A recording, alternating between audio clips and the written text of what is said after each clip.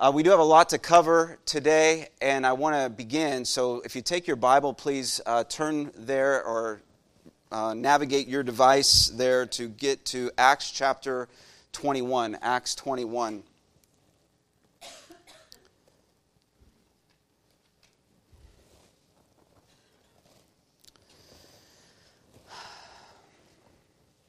For many chapters now, we have been kind of tracing the steps, retracing the Apostle Paul's 3 missionary expeditions as recorded in the book of Acts. And today, we come to the last leg of the third and final journey. The last leg of the third and final journey. After this episode, from this point on, Paul will be a prisoner.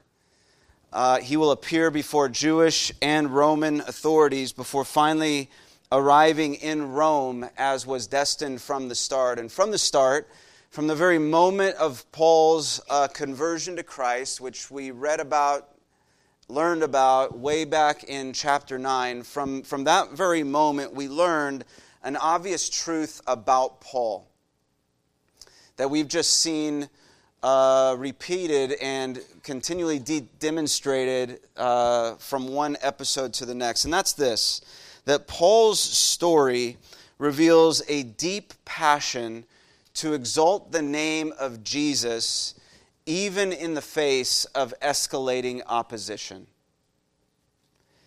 And I believe he serves as a needed example for us in this way, even as we will see again this morning from this morning's text. So I want to read all of, or most of chapter 21, verses 1 through 36, and you can follow along with me. And we pick it up at this point where Paul is, he's on the western coast of the province of Asia. He is in the town of Miletus. He had just met with the elders from the church at Ephesus. Chapter 20 ends with that scene. And so we have this beginning to chapter 21. And when we had parted from them, that's from the elders of Ephesus at Miletus, when we had parted from them and set sail, we came by a straight course to Kos, and the next day to Rhodes, and from there to Patara. And having found a ship crossing to Phoenicia, we went aboard and set sail. When we had come in sight of Cyprus, leaving it on the left, we sailed to Syria and landed at Tyre, for there the ship was to unload its cargo. And having sought out the disciples, we stayed there for 7 days, and through the Spirit they were telling Paul not to go on to Jerusalem. When our days were ended, we departed and went on our journey, and they all, with wives and children, accompanied us until we were outside the city. And kneeling down on the beach, we prayed and said farewell to one another. And then we went on board the ship, and they returned home. When we had finished the voyage from Tyre, we arrived in Ptolemais, and we greeted the brothers and stayed with them for 1 day. On the next day, we departed and came to Caesarea, and we entered the house of Philip the evangelist, who was one of the 7, and stayed with him. He had 4 unmarried daughters who prophesied.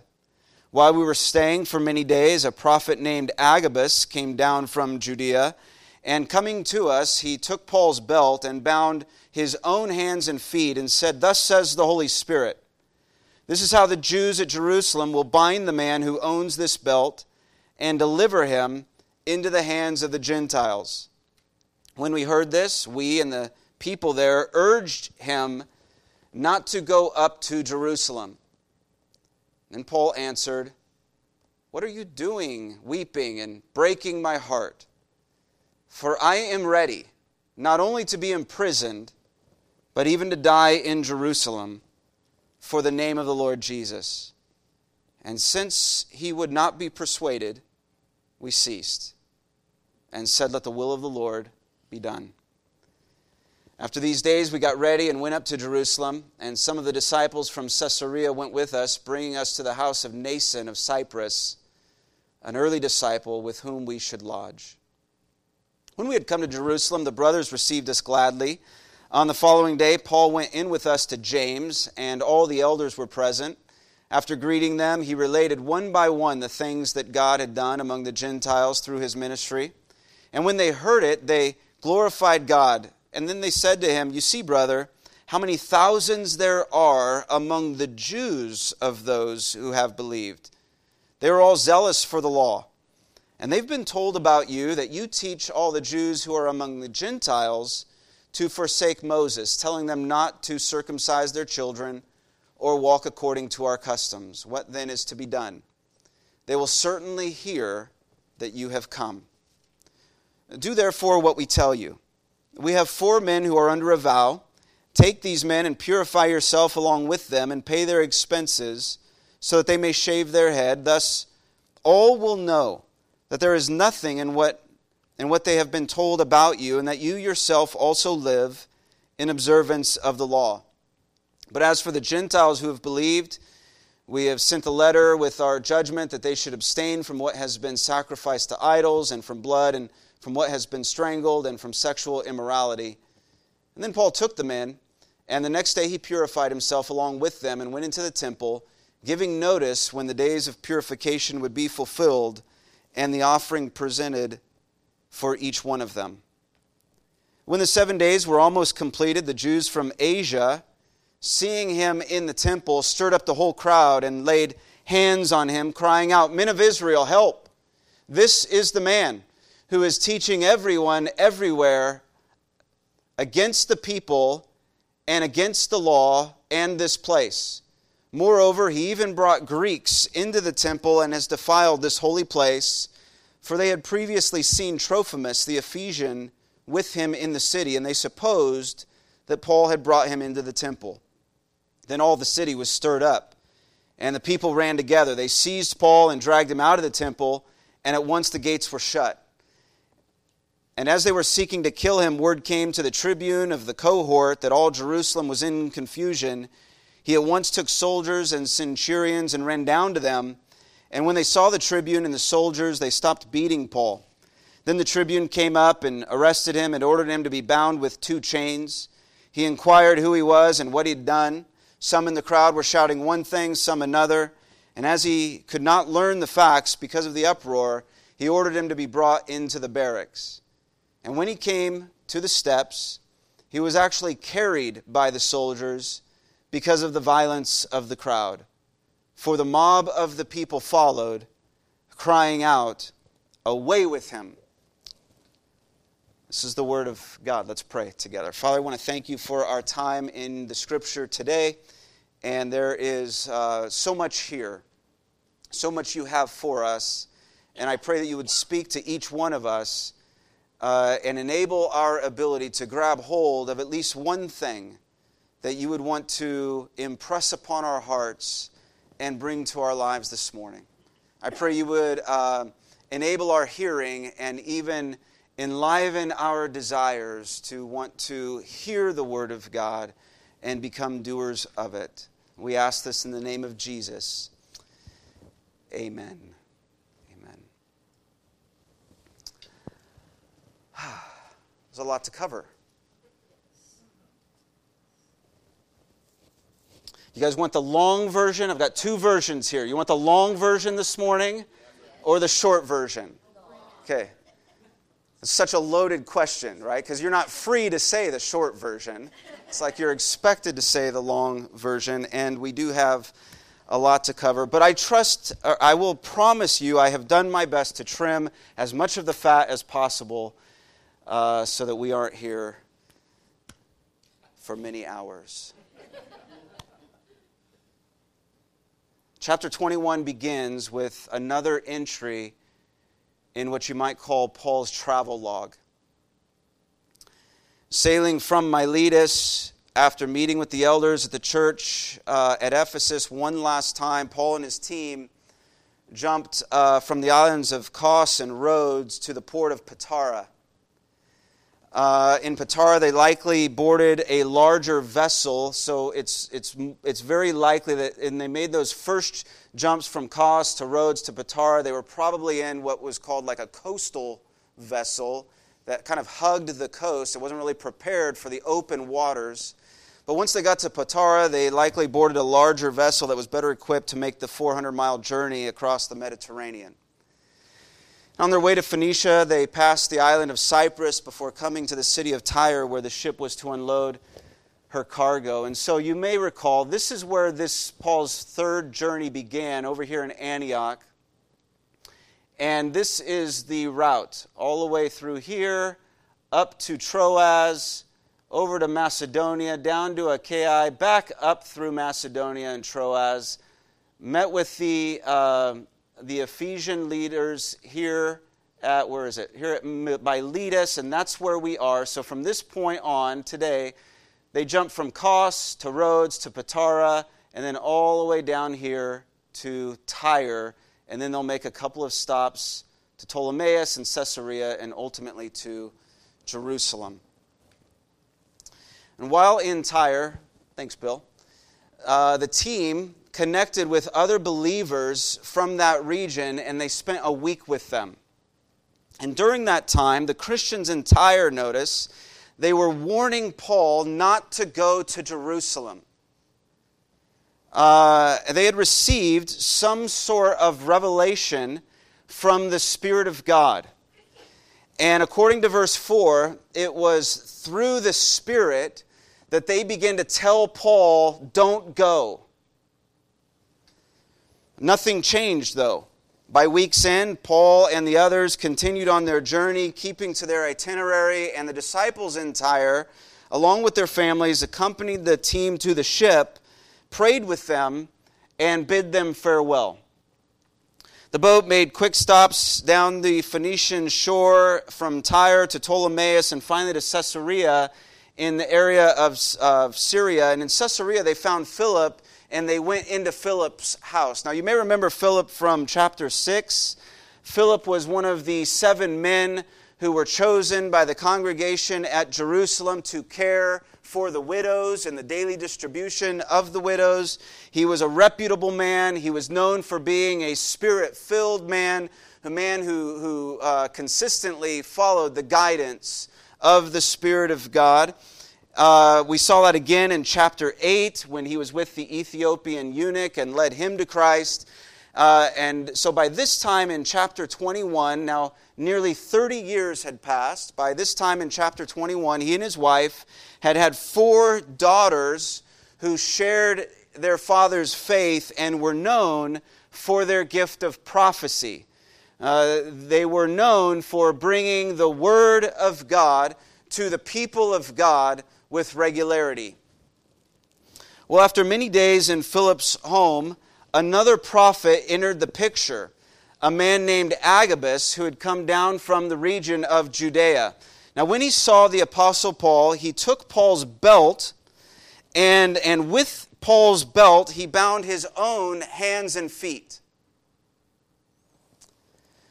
He was basically reenacting the prophetic word that he had received from God. Even as we see, if you know some of your Old Testament prophets, it's not uncommon for the prophets to reenact what God was saying. So he's providing this visual aid to everyone, and he says to them, this is what the Holy Spirit says. Whoever's belt this is what will become of him when he gets to Jerusalem. He will be bound and delivered to the Gentiles. So there was no mistaking the meaning of this, and when everyone heard it, and when everyone saw it portrayed in this way, they all pleaded with Paul to cancel his plans. Not only the people of Caesarea, but even now members of his own team, those who'd been traveling with him all along the way, even they now joined in and began to urge him to avoid Jerusalem.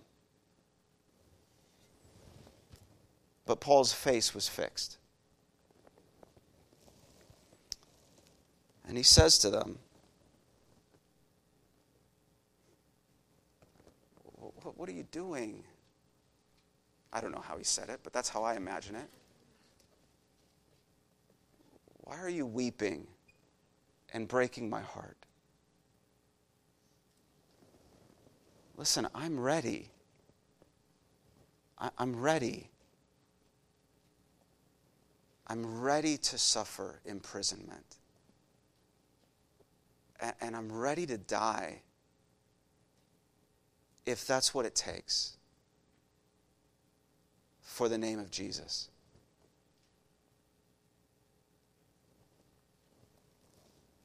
Now, this is the only statement Luke records Paul making in this entire chapter until after he's beaten and arrested near the end of the chapter, which we'll see next week. And in this statement, I think we see how deeply the others loved Paul and how deeply he loved them, because they were crying for him. They were pleading with him to not go through tears. And their tears were breaking Paul's heart. Their tears were ripping him up inside. We also see Paul's resolve when he said that he's ready to face whatever awaits him. And then we see what drove his resolve, specifically his passion for the name of Jesus. Now, we've been following Paul's story for many chapters now, and what has become clear to us is that Paul never sought to make a name for himself, but rather to declare and exalt the name of Christ. But that wasn't always the case. There was a time in Paul's life when he lived for the fame of his own name. In fact, even when he looked back on those earlier pre-conversion days, he talked about how easily he could tout himself and his many accomplishments. In Philippians chapter 3, for instance, he wrote, "Listen, if anyone thinks he has reason for confidence in the flesh, I have more. I was circumcised on the 8th day of the people of Israel, of the tribe of Benjamin, a Hebrew of Hebrews. I was the epitome. I was the pinnacle. I was the model. I was the example. As to the law, I was a Pharisee. I kept it perfectly.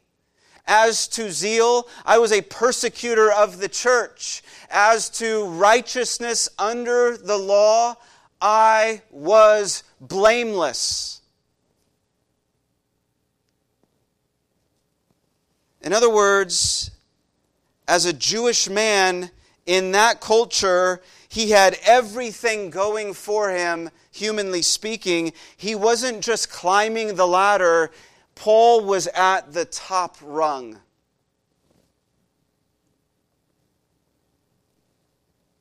And then he met Jesus. And when he met Jesus, he began to see the world through a totally different lens. Everything was much clearer to him now, and what was once perceived to be so important to him paled in comparison to the life he had received from Christ. "Whatever gain I had," he testified, "whatever gain it was, I now counted as loss for the sake of Christ." And then he says, "Indeed, hear me, I count everything as loss when compared to the surpassing worth of knowing Christ Jesus, my Lord." That doesn't mean that nothing else matters, but it does mean that nothing in life matters more than knowing the Son of God and the Savior of the world in a personal way. Nothing in your life today matters more than knowing the Son of God and Savior of the world in a personal way. So if the choice is to follow the way of the world or the way of Christ, it's the way of Christ every time. Paul had come to a place in life at which we must all arrive, that place where we value life in Christ more than a life spent in temporal, self-centered pursuits. And so when the other believers in Caesarea saw his resolve, when they realized and knew that they would not be able to change his mind, that he would not be persuaded, they just stopped trying and they said simply, "Let the will of the Lord be done," which is what you say when you have nothing else to say.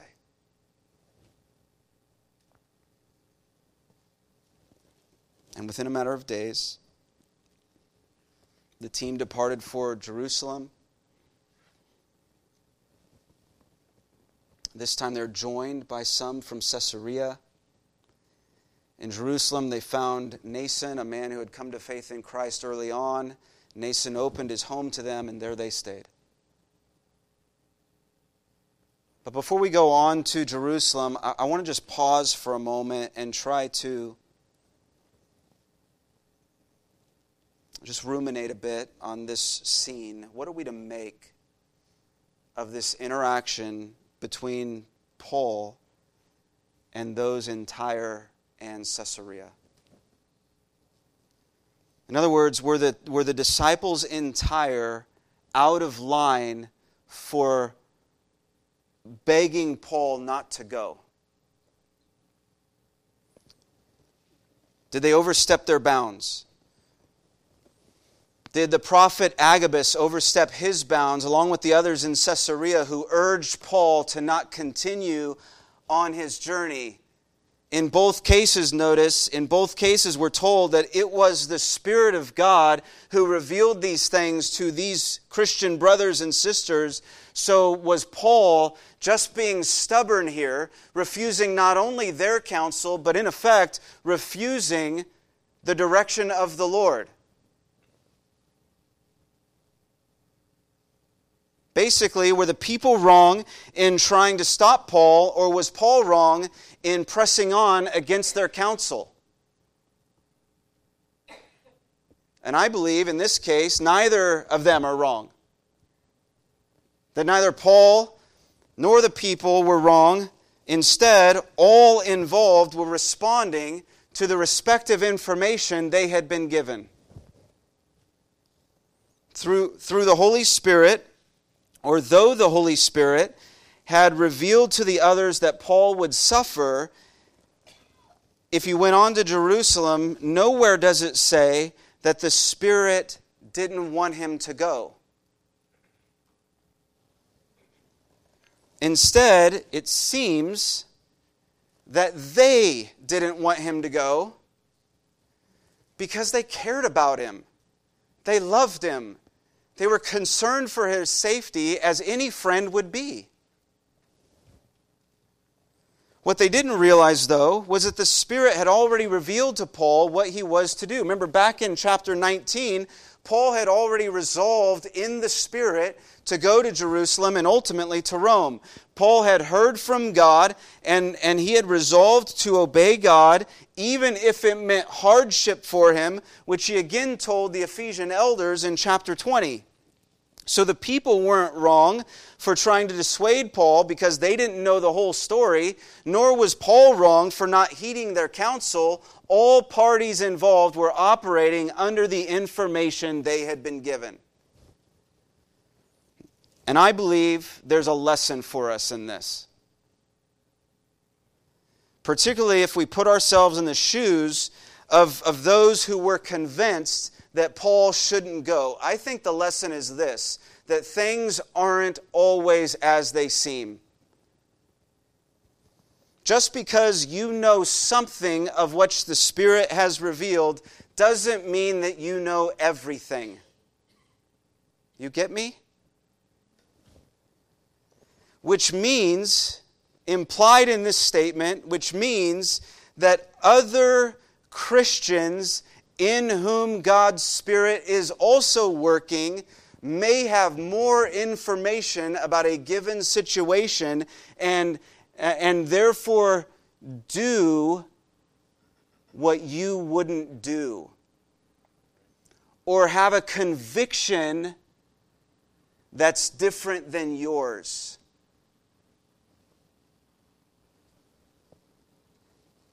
It doesn't mean that you're wrong. Doesn't mean that they're wrong.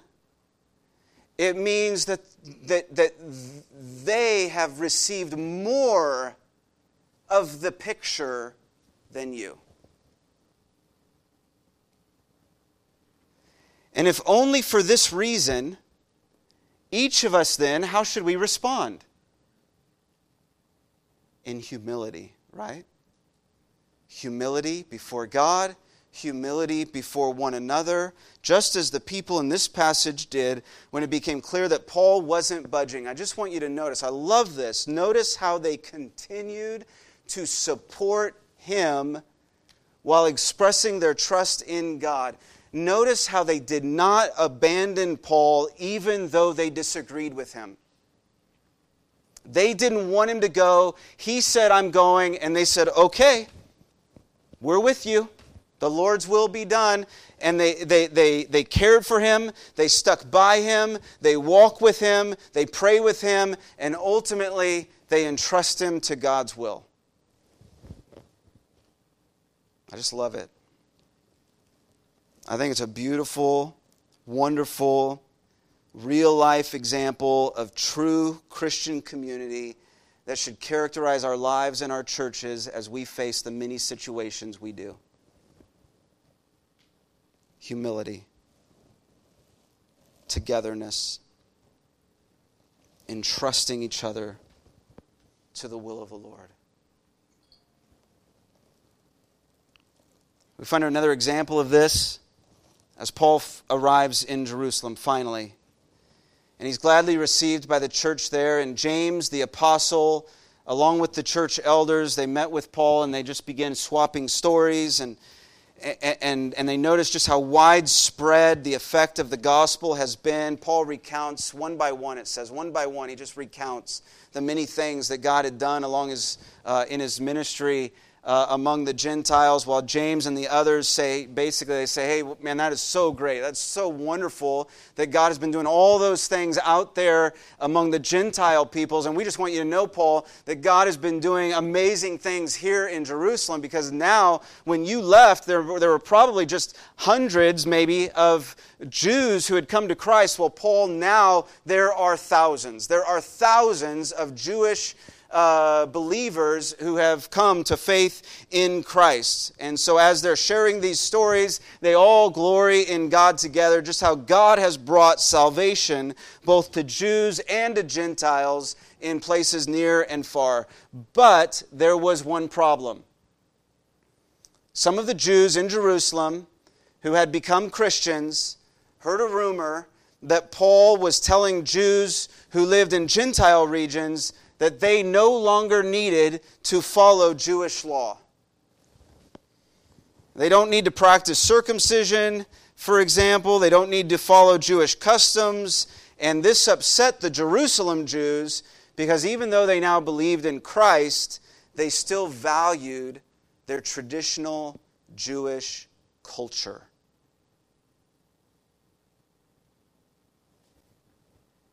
The traditional Jewish practice as outlined in the Torah. And you can imagine the threat this issue posed to the stability and unity of the church there in Jerusalem. Which explains, I think, why James and the others had already been thinking about how to diffuse the situation. Their plan, which we read in verses 23 and 24, their plan was to have Paul take a vow of purification along with 4 others who were already under one such vow, because if Paul would participate in the vow with them, it would show that he still observed Jewish law.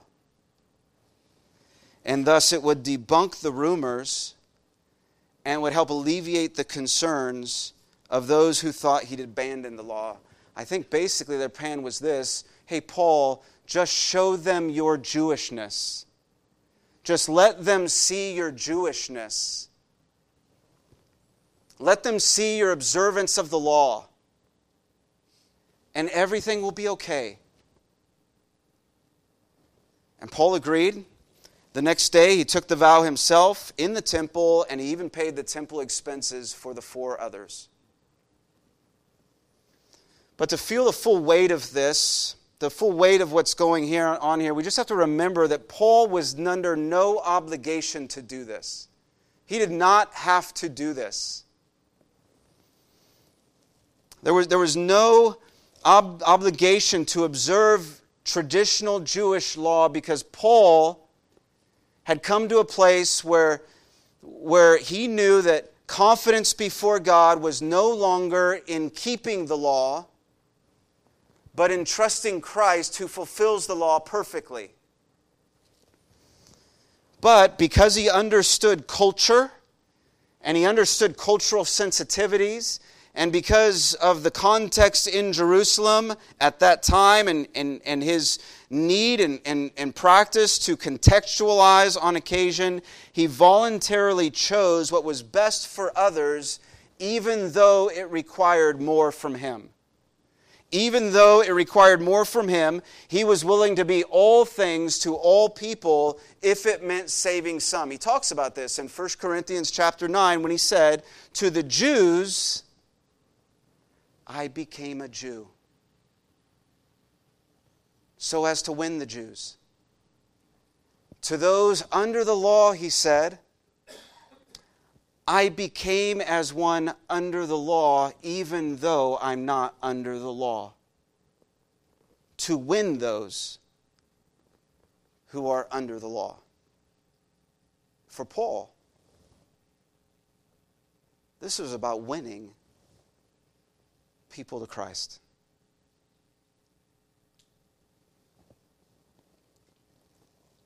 How do you define the win?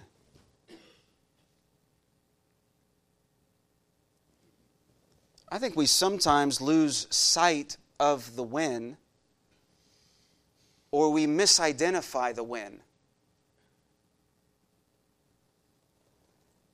Just think for a moment about culture and cultural sensitivities even here in America. Think about the many different nationalities represented in our country.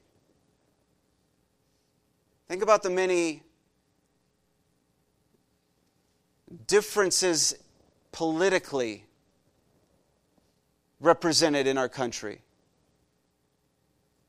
Think about the many subcultures that are present in nearly every community in our country. Think about the importance of context and the need to contextualize the Christian message. Listen, the win is never in getting your way or proving your point. That's not the win. The win is in winning people to Christ, which means listening, it means reasoning, it means persuading, it means becoming this all things to all people, it means serving in this way, and most importantly, it means trusting in the Spirit of God to do through you what you can probably not even imagine what He would do. Paul made concessions. Paul made concessions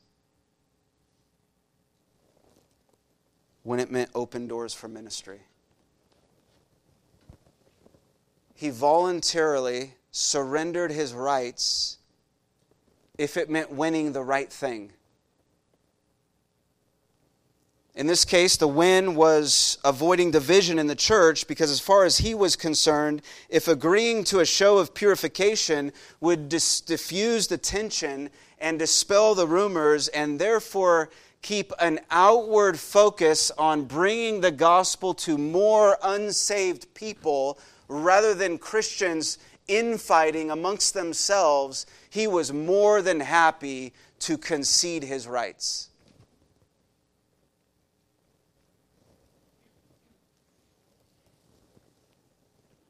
But we come to verse 27.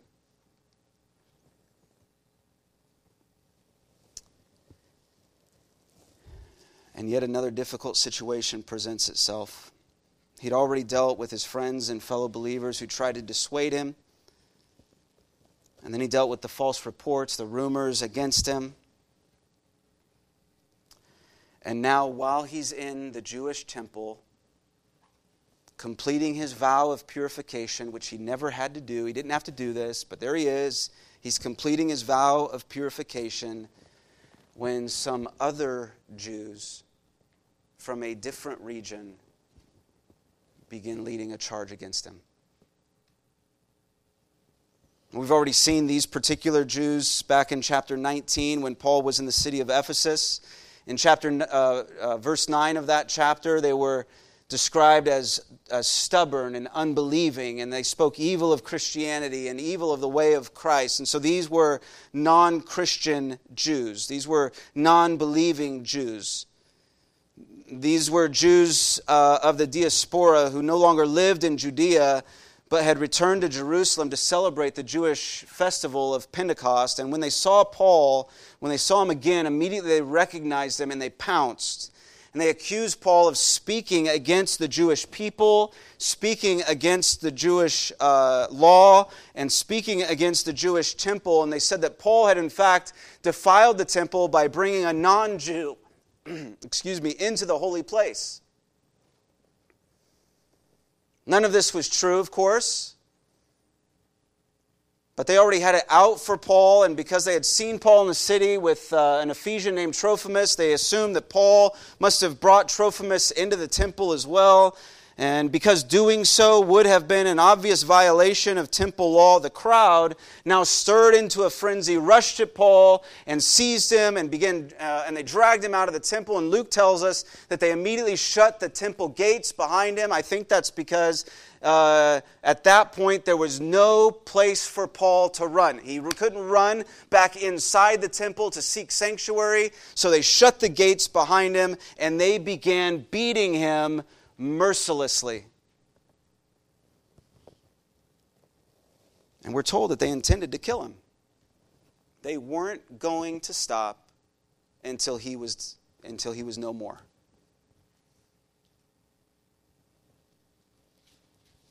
A word came to the Roman commander who was stationed there in Jerusalem, the tribune, the commander, and he had a cohort of 1,000 troops. And he hears about this uproar, and he takes off. And the people see the Romans coming, and so they back off.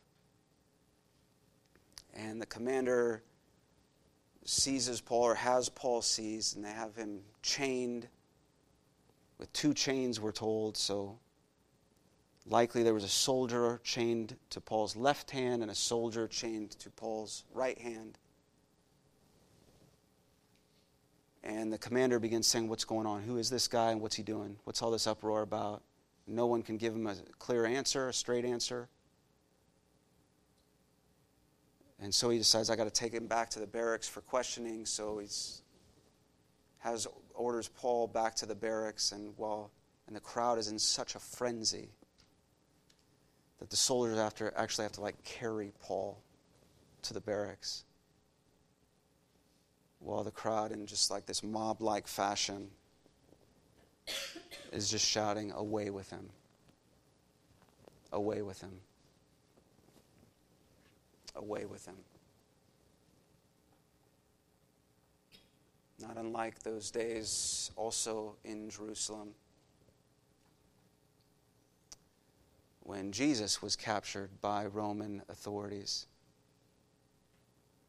and the Jewish crowd was shouting, "Crucify him! Crucify him! Crucify him!" And so that which the Spirit had said that Paul would suffer and be imprisoned had indeed come to pass. And as I said earlier, from this point on, Paul is a prisoner. So I want to take just a few quick moments to take a step back and from a bird's eye view of this passage, try to consider what do we make of this outcome. And I think we have at least three very brief takeaways. The first and obvious one is that following Jesus will be hard at times. I mean, there's just no way around it. You know, life itself is hard sometimes. And the Christian life can be even harder. Jesus warned us of this when he said that, listen, he said, just as people opposed me, they will also oppose you. I think this is why throughout the New Testament Gospels, I think this is why Jesus repeatedly talks about the cost of discipleship, why he talks about the need to take up your cross, why he talks about sharing in his sufferings. He did this to prepare us for those times when your faith in Christ will put you at odds with the world because the world does not share your faith. Nor does it share, in many cases, your values. So Jesus says, in this world you will have tribulation. Not may, not possibly, not maybe. You will have tribulation. And then he says, but take heart because I have overcome the world. Which leads us to the second part, that God's good purposes are never derailed by evil intent. When you step back to see things on the macro level, God wins all the time. And because God wins, we win. Those of us who have been redeemed by Christ and restored to God, those who live now as daughters and sons of the Lord. But as with any victory, just think about it, as with any victory, a victory on the sports, in the sports arena, a victory of a military campaign, maybe even your own personal battles with sin and temptation, just as with any victory, there are challenges along the way, aren't there, that sometimes feel like losses. And maybe they are losses in their own right. But remember, although you may lose a battle here and there, the war is already won. The hand of providence is not held back by evil intent or even the schemes of Satan himself. After all, it certainly seemed like evil won when Jesus was crucified. But in fact, that was the event. His death and crucifixion was the event. It was the divinely ordained path to ultimate triumph.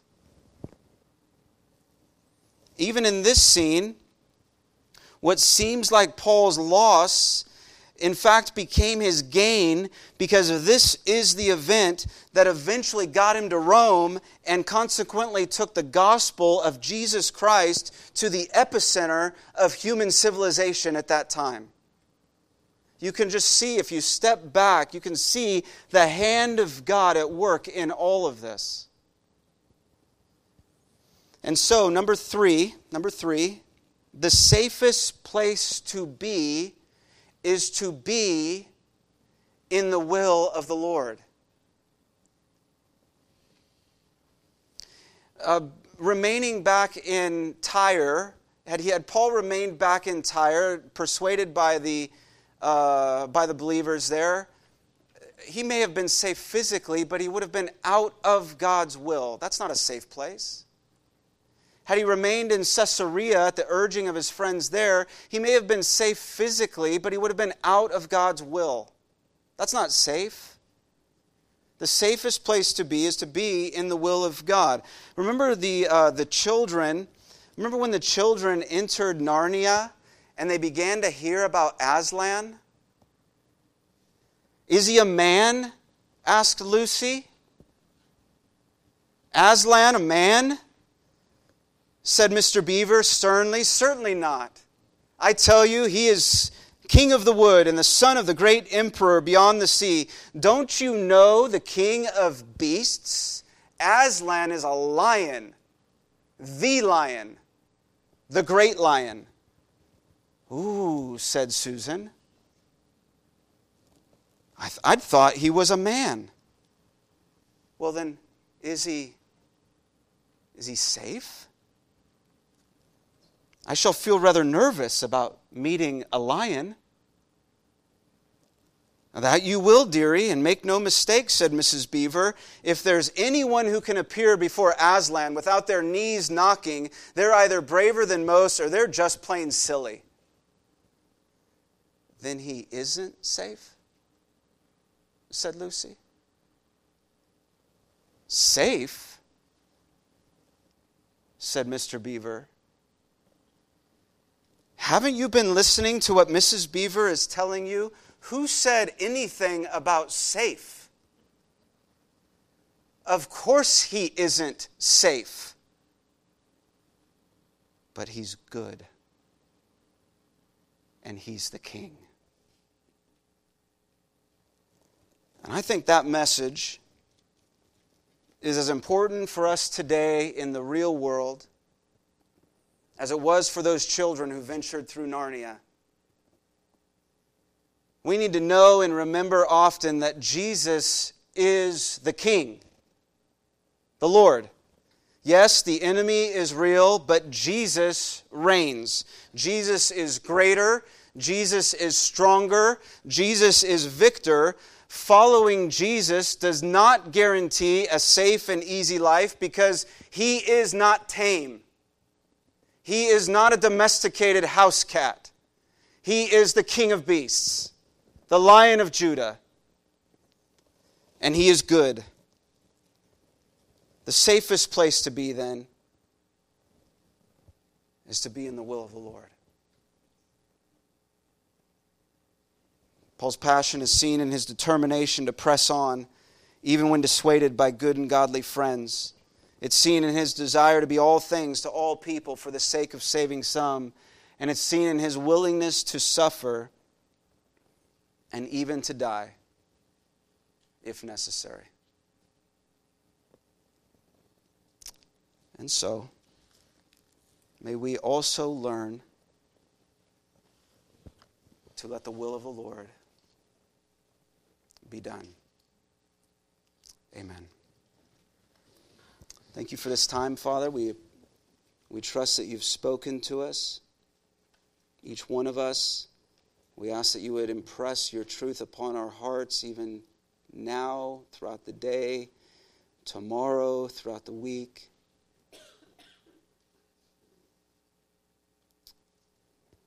Please give us the strength and courage necessary to follow Jesus through difficult times.